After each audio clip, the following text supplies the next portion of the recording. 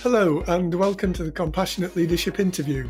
I'm Chris Whitehead and my guest today is Mark Michaud-Brown, coach and author of the book Outward Bound Lessons to Live a Life of Leadership. Former Director of Corporate Potential at Grapponi Automotive Group, and before that course director at Voyageur Outward Bound School. His is a fascinating story because he's used the transformative potential of Outward Bound to change his own life as well as that of others. I think Mark may be my first guest that isn't on Twitter, but should we be surprised? He loves the great outdoors and lives in Hawaii, so why would he want to spend time on the internet? Mark, welcome. Thank you. Glad to be here. How has your day been so far? I imagine swimming, surfing, climbing up a few peaks before breakfast. Well, it's early where I am, but it's a beautiful morning and just watching the early light here in Hawaii. And I tend to get down to the water when I can a few times a week and enjoy the outdoors here. It's a beautiful place. Can we start with your journey as a leader and then go on to talk about your book? That sounds wonderful. So you were 22 years with Outward Bound. Can you tell us something about that organization and your roles there? Absolutely. For your listeners who may not be familiar, Outward Bound is an international organization that exists in more than 30 countries around the world and was founded in Great Britain by a German-born educator named Kurt Hahn. It came to the United States in the early 1960s, and it's designed to get people into the wilderness, not for the sake of teaching them deep wilderness skills, but really to help them find the edge within themselves to be more confident in their lives, to help them really understand how to connect better with other people. And the end result that Outward Bound is designed is to create more compassionate people that really are willing to be of service to others in the world. So I got drawn to Outward Bound as a young adult. I started in a couple different startups right out of college and found myself, I jokingly say, found myself burned out at the ripe old age of 25, wondering if there wasn't something with more meaning in the world. So Outward Bound was like my running away to the circus experience. I took a trip and I was so enamored with it that I decided that that's what I wanted to do with my life. And I actually started with a Voyageur school. I was hired just temporarily to drive a van. They were a little short-staffed when I went in for a visit, and that really through being in the right place at the right time and a set of circumstances, I ended up with a real long and wonderful career there. Full-time in the wilderness for 10 years, and then another 12 years really mostly doing work with organizations, leadership development, and team-building programs. Then after a business course at university that you've just mentioned, you joined an automotive distributor of all things, Grapponi Automotive. I guess that isn't an intuitively obvious move. Yeah, so I had, as you mentioned, while I was in graduate school, I had a semester on leadership inside organizations, and I had really sort of penned what was the beginning of what later became my book, and also the thought behind how to translate the experiences from the wilderness into an organizational setting. It's what I call expeditionary leadership. And I had, as an external consultant for a number of years, I had done pieces of this in many, many companies, big and small across the United States. But I was recruited in by the family because the Grapponi family all had experience with Outward Bound, and they were looking, the fourth generation of owners in the family was really looking to do something different. So I had originally just shared with them my thoughts on what they could do. And then the next thing I knew, they had created a position to lure me to come join the company. And it gave me the chance I spent 8 years there really restructuring the entire company. So, my role was almost in some ways like a guide. It was a very organic process we went through, and it really depends upon the people that are there. But we shifted. So in the auto space in the United States anyway, and I imagine this is in most places, retail auto is really, it's one of those kinds of companies that is as fondly thought of as getting a root canal is, or the U.S. Congress or lawyers. It's not very well thought of, but we managed to shift that into really a very beloved place where people they would be surprised. I watched people buy a car and turn around and bring a dozen roses back to give to the staff because they were so happy with the experience, because they had never felt so comfortable and cared for by the staff. And that really was a reflection of the changes that we made.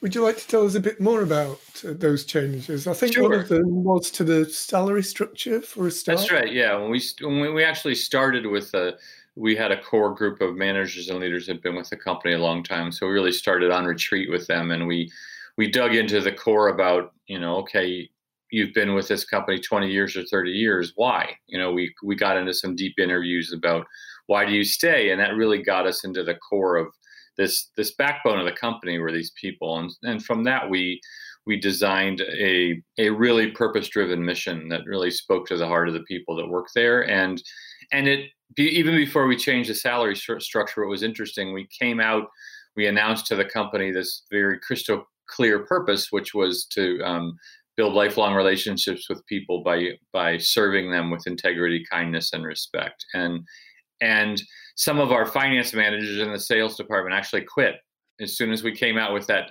purpose-driven mission, because that's not why they were there. They were there to make money. And over time, what we realized, we were reviewing all the systems in the company to see how well they did. Do they align up with this new purpose? And we created a 5-year vision for what we intended the company to become. And as we were reviewing systems, right away we got smacked in the face with our sales process, and we actually had a advisory board made up of current and former customers, and we were sitting with them, and they wanted to talk about our sales process. And one of the things they said is, why do you sell us a car like this? We love you, but we hate how you sell us a car. And they literally, I can remember this man standing up and talking to a couple of our finance managers and saying, I don't know you, but I hate going in the office with you. I hate talking to you. I hate dealing with you. And those were his words. Wow. Very strong words. So we took a big gulp and we said, okay, if we're not going to do this the traditional way, because that's why we did it that way, right? Because that's how you do it. We went in search of a different way. And it literally led to we call it one price, one person model, where all of our prices are posted like any other thing you buy, right? Here's the price. You can see it online. You can see it in the dealership. It's out on the lots. Nothing changes. There's nothing magical or mystical. All of our added on insurance prices were also fixed prices. So there was no need for anyone to feel like they had to be careful about what they're getting. We were happy to show them what it would cost. We educated people ahead of time. And then ultimately we eliminated both the finance offices and what in the business was called the sales desk. So we did not have the traditional closer, that sales manager closes deals. We went through a large turnover of staff for the first year and a half, and we went from kind of the traditional car guy that was there to a lot of people that got drawn into us. We were almost 50% women on the floor. All of our stores now have women leaders in them when I left. And we had people who used to be nurses and hairdressers and teachers and retired police officers all got drawn into this model. So what we ended up with was people who were more oriented towards serving other people who were really relationally oriented, would make connections with people, spend as much time as they wanted. So if someone wanted to drive 20 cars, then that's what we would do. If someone wanted to look at all of our models across all of our stores, we empowered our product specialists so that they could go with that person store to store. And that's very different than the typical, group of guys standing by the door who fight over who's going to get to that person and steal each other's deals. And all of that was eliminated. Since there was no commissions, there was no reason to fight over each other. We aligned that pay plan with what we wanted, which was how to serve other people. So our product specialists were paid a salary, and then they did get bonuses for the volume that they sold. But it didn't matter if a guest on our property wanted a $5,000 car or a $50,000 car.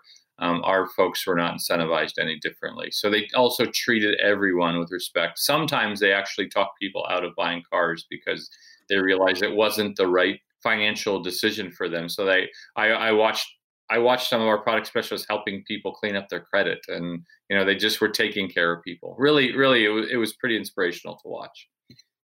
It sounds like you did a great job, and you stayed at Grapponi for 8 years. What made you decide it was time for a change?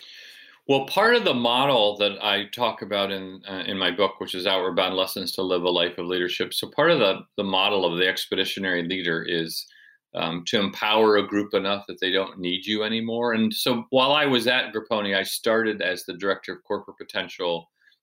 6 months later, I was asked to take over 2 departments. One was the marketing department. So I had a team of 3 there, and it grew to a team of 5 when I left. And also all of our communications. So we had a team of people who worked all the internet leads as well as phones. So any type of outward communication. And then a year and a half later, all the sales departments. So I ended up with a pretty full plate, and I was running 3 different departments at a full on pace. And I felt really that, what I came to do was to really create this change. And when it felt to me like the change was there, part of my training as an old Outward Bound guy is, you let go of the group and you let them stand on their own. That's the truest measure of were you successful or not. If you could create a group that does not need you anymore, then you've succeeded. So it felt like it was time to me. It was getting more into a maintaining time of life, and that's not also my passion. So unlike all my peers, I was on a leadership team of 6. All my peers have been there 30 years. So I was really the only newcomer, if you will, in my 8 years. 8 years is a short tenure at Grapponi. And the book was coming out as well. So I knew to be able to really focus on promoting the book and kind of looking at what's next chapter for me. The book had been in gestation since your Outward Bound days. What inspired you to write it, and how come it took you so long? Well, life happened. Full-time work, marriage, family, all those things showed up. And the book, it's funny, it sat on a back burner. I'd think about it. Certainly my years when I got to Grapponi, it was being put in action. So I was actually seeing things play out. So while I was at Grapponi, I kept thinking to myself, I know that there are other people who have taken these lessons that they learned while they were at Outward Bound and have done things in the world. I'm not the only person who's worked on this transference. I wonder what that would be like. And then I went to a conference for an organization that's called Conscious Capitalism. It's been created here in the States. It's a nonprofit that really focuses on creating healthy organizations that take responsibility for the community. One of the co-founders of Conscious Capitalism is one of the people that founded the grocery chain Whole Foods. So it's really, it's inspiring people who believe in the I think they call it the heroic journey of capitalism. That capitalism can be for good. It doesn't have to always be for bad. And that's really my perspective as well. And it was a very networking oriented conference, and I'm an introvert by nature. So I put on my connecting hat and I was out there talking to people. And the last morning I was there, I was going to skip the networking breakfast because I was kind of tired of the conversation, and I thought, I came all this way. I need to go out there and talk. I got there late. I saw one seat open at a table, and I sat down next to the creative director of Barrett Kohler Publishing. We started talking, and by the end of the conversation, he just looked at me, gave me his card, and he said, if you can talk to Outward Bound and convince them that it's okay to tell this story through them, because it's a co-publication, my book with Outward Bound USA. So he goes, I'll do my part on my end to try to help and see if we can get an approval to get it published. So that's what re-sparked it. I had a conversation with Outward Bound, and they were behind it. And then we went into production mode, and a lot of it was getting interviews set up. Since I interviewed 15 people to try to get a cross section of how people had taken the Outward Bound lessons into their own lives. And some of them were significant in what they had done in their lives, that they were hard to get scheduled. People like Arthur Blank, who is the founder of the Home Depot, and, one of the kind of initiated the whole big box store revolution in the United States. And he's in his late 70s. He currently owns 2 professional sports teams in the United States, but he's a busy man. So it took 7 months to get on his calendar. I interviewed a former U.S. senator. I interviewed another family that's had a huge impact in the world called the Kohlers, who the Kohler company makes faucets and bathtubs around the world. They're one of the largest producers of things, but they all these folks had that same root of Outward Bound in their life. So it was an incredible process just to get to meet all these leaders and talk to them and hear their stories. So that's what brought the book to life. And once we got going, it was about a year in production, and I was still working full time. So most of the writing happened at 4 to 6 in the morning, and we made it work. What's the process that Outward Bound participants engage with, Mark? So the model that happens with Outward Bound participants is mainly in the wilderness, although not always. Some leadership programs and team building programs can take place outside of the wilderness, but typically a group of strangers, unless it's a company that comes intact.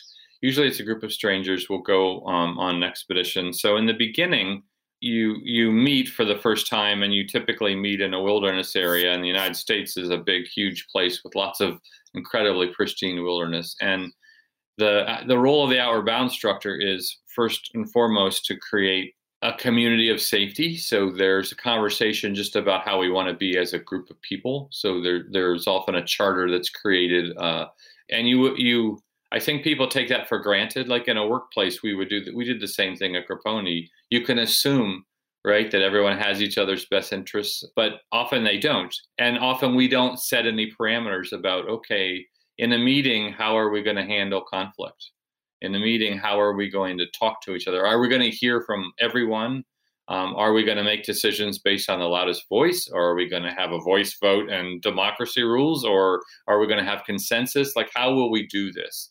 So the beginning of an Outward Bound course sets those parameters. And in addition, an Outward Bound leader does a lot of teaching, all the skills that you need to learn to be able to do whatever it is that you're going to do, canoe or backpack or sail or mountaineer, dog sled, whatever it may be. There's so much to learn, and an Outward Bound instructor is to transfer those skills as quickly as possible. So those first few days are often lots and lots of teaching and lots of intervening. So the expedition itself is a means, not an end. So if you were to go do a different type of organization, you may set your goal. I'm going to climb a mountain, and climbing the mountain is the whole goal and purpose of being there. So as long as you get to the mountain, you've succeeded. Where at Outward Bound, it's more about the process of getting to the top of the mountain is what the leader will focus on. So you're waiting and watching all the time as an Outward Bound leader for these moments to teach. And they may be something like, how do I do a J stroke with a canoe paddle? But more importantly, they're more like, what just happened when those two people were disagreeing about how to, who's going to carry how much stuff in their backpack in the morning. Those teachable moments are what you're watching for. And really the intention is to help people learn how to settle these things themselves.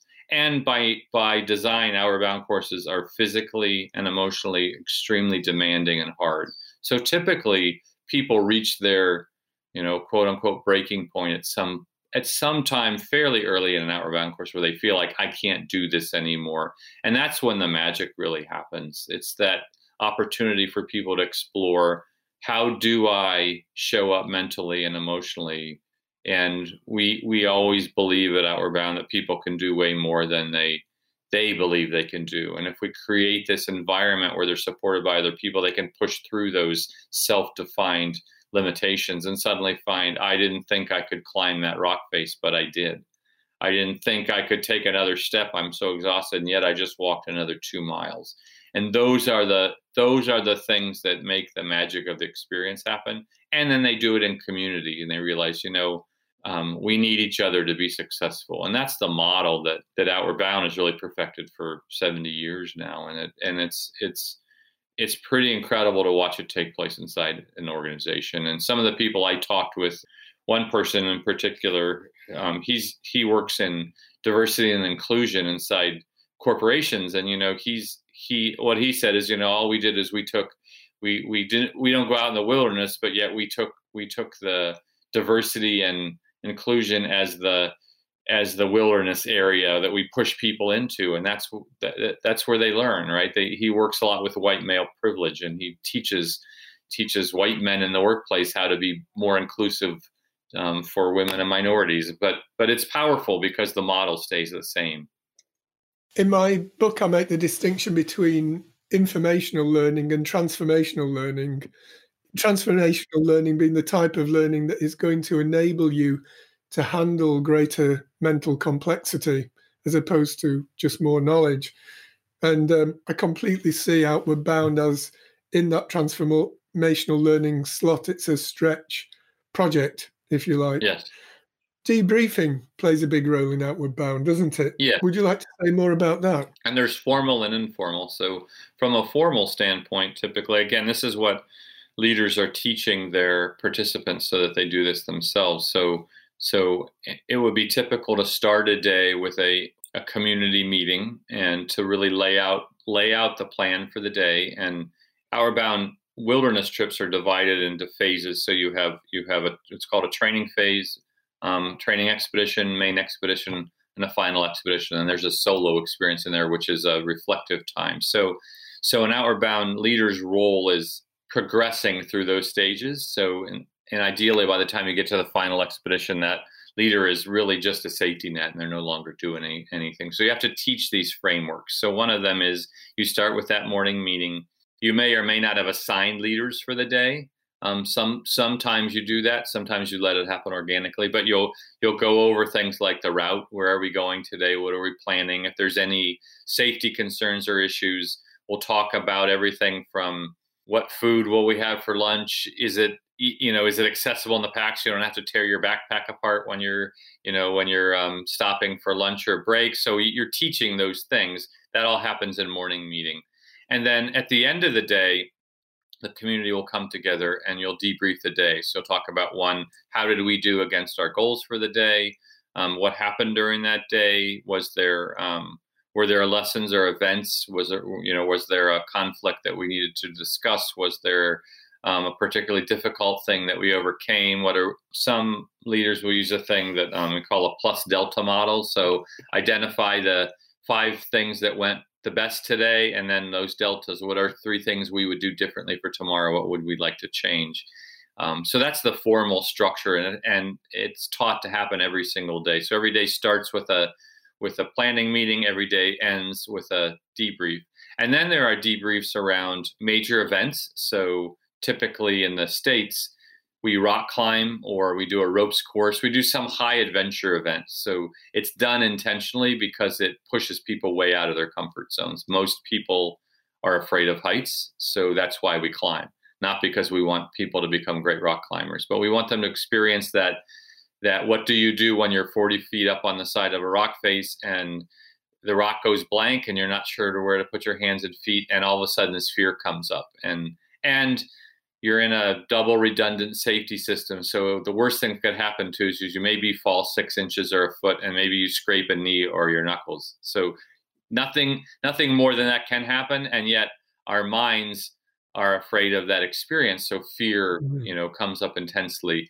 So those experiences we debrief as well. And it's a chance to really talk to people individually and collectively. It's a powerful thing for someone to work through that fear in community and know that they're still accepted and okay. In a work environment, that's all often shunned. Like you keep your armor up. You don't ever show fear. You don't show failure. Don't show mistakes. And yet, I know as someone who's done this work a long time that those failures, those stretch places are actually fundamentally critical for people to grow. So you have to get to those places if you're really going to find out your capabilities. And the debriefing helps people to see that and understand that.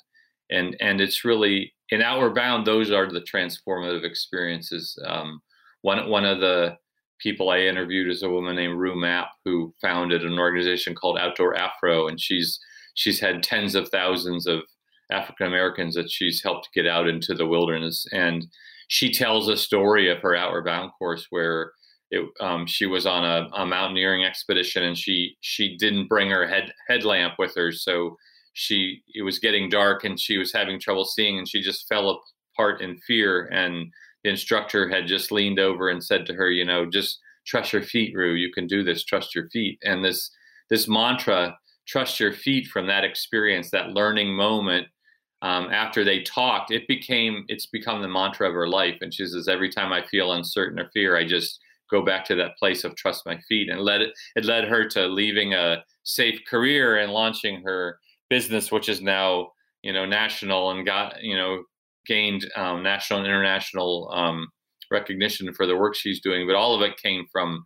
one, a teachable moment that the leader grabbed hold of with her, and two, that debrief afterwards, where that experience was able to transfer to her life.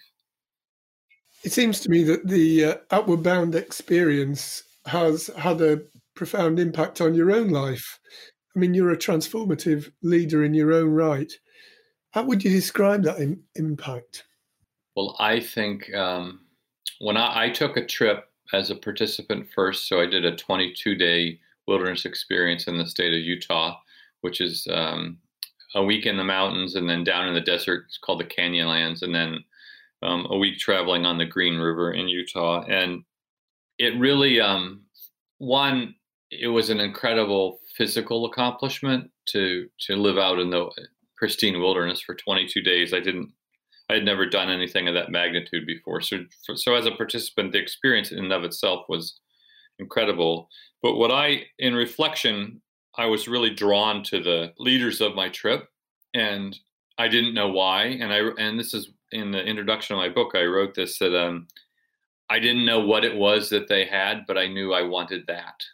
And so I spent a lifetime seeking that. And I think for me, it was the first time I truly saw genuine, compassionate leadership, where there was no agenda from those leaders except my benefit, my growth, my development, and my safety. And it became, as I started learning, as I got involved with Outward Bound, I felt so honored to even be in the privilege of other Outward Bound leaders when I started that work. And what I discovered was that I had a natural inclination toward serving other people. I found deep satisfaction in watching people find that magic in themselves. And it's an interesting thing, because if you do your job well as an Outward Bound leader, the group doesn't need you anymore. They don't give you attention.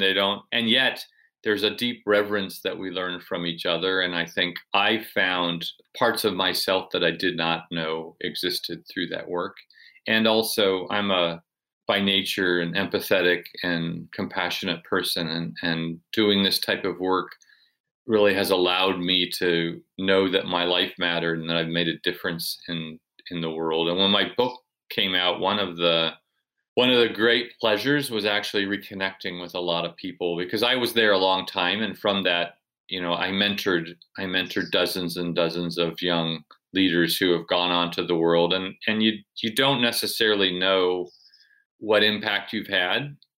And you do that work. For me, I do that work on faith, and I believe that it matters. And yet I got to, as I was traveling the country, I got to see a lot of them again. They showed up at events, and what a just joy to watch what their lives had become, and to know that I played a part in it. So my own transformation, I think, from a wannabe writer as a young adult who was fairly surly and a little cynical about the world and internal, to really feeling deep connections with people. Like, I'm still a thoughtful person. I'm a quieter person. I'm not an attention-seeking person. So those qualities didn't change. And yet I discovered really that by showing up this way, by practicing these skills, that one, I could find a deep sense of meaning and purpose in my life, but that I could make a difference in other people's lives. And it's really been a incredible journey. And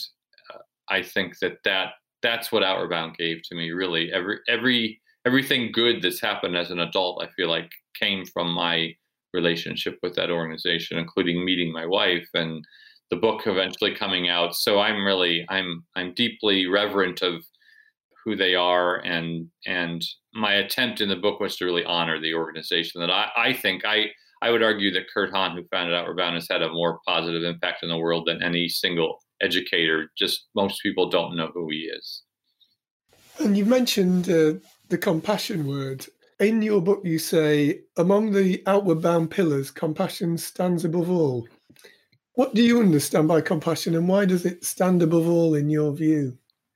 Well, I think from my view, in the Kurt Hahn's designs for Outward Bound, as well as his other education, so he founded Zalem Academy, which still exists in Germany, and Gordonston in Great Britain, and the United World Colleges, as well as Outward Bound. But I think the model came from a concern that as German society was changing from agrarian to industrial, and at the time it was all boys, were losing that sense of connection to the land and also connection to community. And so the educational process that was created was to reconnect people with the importance of their commitment to community. So for me, empathy and compassion are really interlocked. And I think that one allows us to really fully understand and feel the emotions of other people, but then it requires some action. And that compassionate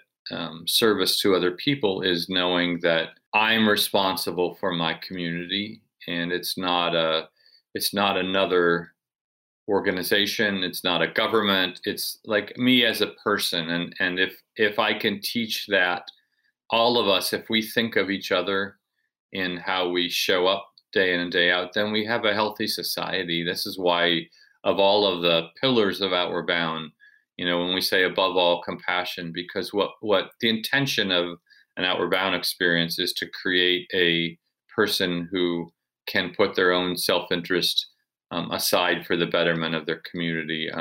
Certainly, actually, Kurt Hahn's grandniece is one of the people I interviewed, and she's working on a book on rescue, because Kurt Hahn was really big on rescue. So he taught rescue as part of the leadership model that he used. And so if rescue means being available, right, to help other people, whether it's formally as I'm a paramedic, or or it's simply showing up when your society needs you in an emergency. And certainly we practice that as Outward Bound leaders. You never know what's going to happen in the wilderness. And so you're trained and prepared. And when those things happen in the wilderness, then you step in, right? You take your group and you go out and you help someone else. Just like in a community, if a natural disaster happens, you help your neighbor. If someone's homeless on the street, you don't just pass them by. You do something. You take responsibility. And that's why I think it's so incredibly important. It can look like our world has become more callous or less caring. And I think writing this book reminded me again, there are just amazing people out there in the world doing incredible things. And that to me is it's that compassion in action. I wrote a blog once called A Saint I Once Knew, about my own music teacher, which was on the very same theme. You use the term expeditionary leader to refer to both people who lead expeditions at Outward Bound, but also to alumni of Outward Bound courses that have taken the Outward Bound philosophy to heart. Who's your favorite example of an expeditionary leader? Oh, goodness. What a great question. I can give you some favorites. I have trouble settling down on a single, but I think that the breadth of people that I talked to went from someone who was on, the first Peace Corps experience in the United States, and that's how Outward Bound came from Britain to the United States, was to train the first Peace Corps classes. President John Kennedy, actually, his administration was responsible for bringing it to the United States. So I talked to a man who was on the very first Peace Corps, the first Outward Bound course in the United States, and went on to an entire life of serving through education. And on the other spectrum, I talked to a young woman right now, this year, she's just a sophomore in college. So let me tell you her story. Her name is Delaney Reynolds. And her school, she grew up in Miami, Florida. And the school she went to had an adaptive Outward Bound program. So she was doing a curriculum that let her take Outward Bound courses as part of her school. Very, very innovative educational process. And she created a nonprofit at the age of 16 to focus on the challenges around sea level rise in the Miami area where she lived. It's a very flat down there. And so she was seeing, as a teenager, all of a sudden her her hometown, the streets were like becoming flooded at certain high tides. And as an idealistic young person, right, she's like, well, that's not right. I'm going to do something about it. And so she talked about really finding her voice while she was an Outward Bound participant. So she created this nonprofit, and she found out that the county was getting ready to pass their annual budget. So she decided to read the budget. So it's a 1,000-page document, and she read the whole document, and there was nothing in there talking about fighting climate change at all or doing anything. So she made her dad drive her down to the meeting, and because she wasn't old enough to drive a car yet, and she showed up and she said, it's what you expect of a governmental meeting, right? It's very serious and men in suits and ties. And so she signed up to speak, and she demanded that the county put $1 million into the budget to start to talk about combating sea level rise. And she said the whole room laughed at her.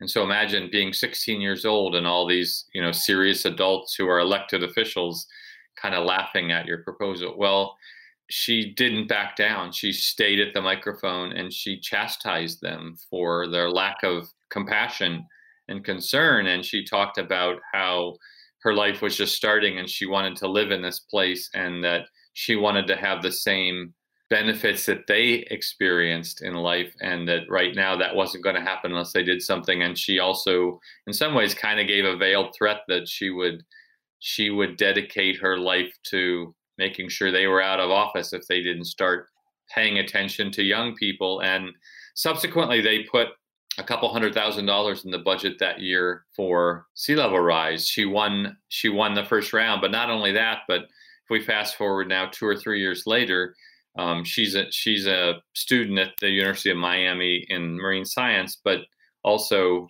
the county has put over $2 million into the budget to combat sea level rise. They created a new position who is kind of the czar of climate change. They asked her to serve as an advisory board member to advise the city on how to best think forward in the future.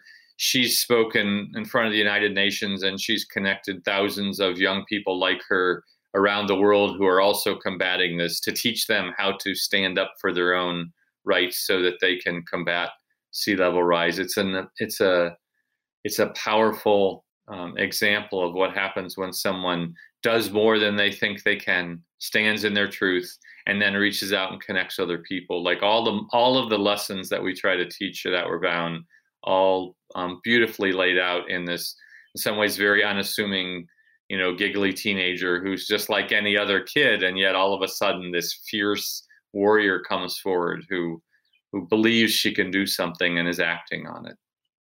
So Delaney Reynolds, we should keep an eye out for her. Yes. If you were to conclude your book with a call to action, which I don't think you do, what would it be? Well, I actually laid out 3 things in the back of my book. So one is, my hope is that people would be inspired to, if they don't experience an Outward Bound experience, to take the lessons to heart and to utilize them. I think the stronger call for action to me is for people who are expeditionary leaders to recognize that they have a skill set and an experience that's really, really needed right now.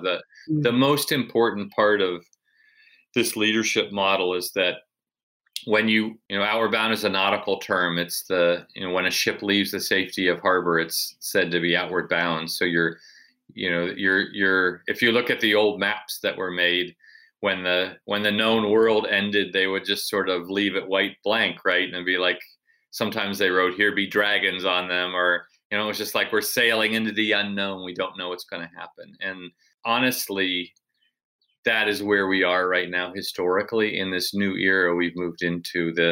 Between the things we've unleashed on changing our world's climate, to the fact that we have unleashed machine learning at such an explosive rate right now that we don't know and we can't keep up with the rapid change that we're going through. And it's one of the things I was really quite struck by in the work I was doing in the automotive industry, how rapidly everything was changing. So when you think of things like, whatever Star Trek or whatever futuristic sci-fi. Like these things are coming true, and they're coming true so rapidly that sometimes we don't even pay attention to the fact that it was just, it was 2007 or 2008 when Steve Jobs pulled an iPhone out of his pocket. That's all.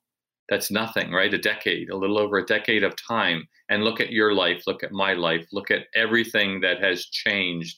Companies that didn't even exist that are now dominating on the world stage, when it used to take 100 years for a company to live a life cycle. Now they live a life cycle in a decade or less. So these things are happening at such a rapid pace. And this is the expertise of an outward bound leader, of an expeditionary leader, which is, how do you lead a group into the unknown? How do you take them outward bound? Well, there's a whole set process you can follow. So I would call on those people who are alumni and really former leaders to step up big time right now and say, your society needs you. The world needs you. We could destroy ourselves right now, or we can become, really into this age of humans to be a connected, compassionate race of people that makes the world a better place. We're at that cusp, I believe. So I think it's time for us to make sure that we put aside those petty differences and learn how to lead together. The skills that I learned, I think, are incredibly important right now. Sounds like a pretty convincing analysis to me, Mark. What advice would you give your 20-year-old self? I think for my 20-year-old self, I would be able to reflect back and say, you're going to have an amazing journey. To just be present. Don't miss it. Don't miss the journey. The journey is the purpose. Those moments are all we get. And I think it can be easy to get caught up in planning for the future or fretting about the past, or even really caught up in career what a blessing I had when I look back, that I was actually, I think I was more confused than anything else as a young adult, but I trusted myself enough to jump into this outward bound world. And boy, I can't tell you what a blessing it is to have had so many amazing experiences in the wilderness, and to live a life where you're so present to the moment with the best of people. That's really, more than anything else, on an outward bound experience. You can strip away titles and job positions, and really it's human beings coming together and finding the best in themselves. And it's a magical thing. So I think that 20-year-old self, I'd be like, just chill out, because you're gonna have a great life. Mark, thanks ever so much for your time today. I've really enjoyed this journey into what is a really transformative experience, I think, of Outward Bound and beyond. So thank you. Well, my pleasure. Great talking with you. Thanks for listening to the Compassionate Leadership Interview. If you'd like to support the show financially, you can find me at patreon.com/Chris Whitehead. Email me about the show, chris@danflask-consulting.com. You can order Compassionate Leadership, the book, on Amazon. And this episode was recorded on location in Sheffield and Hawaii. And the music was brought to you by 96 Back on CPU Records.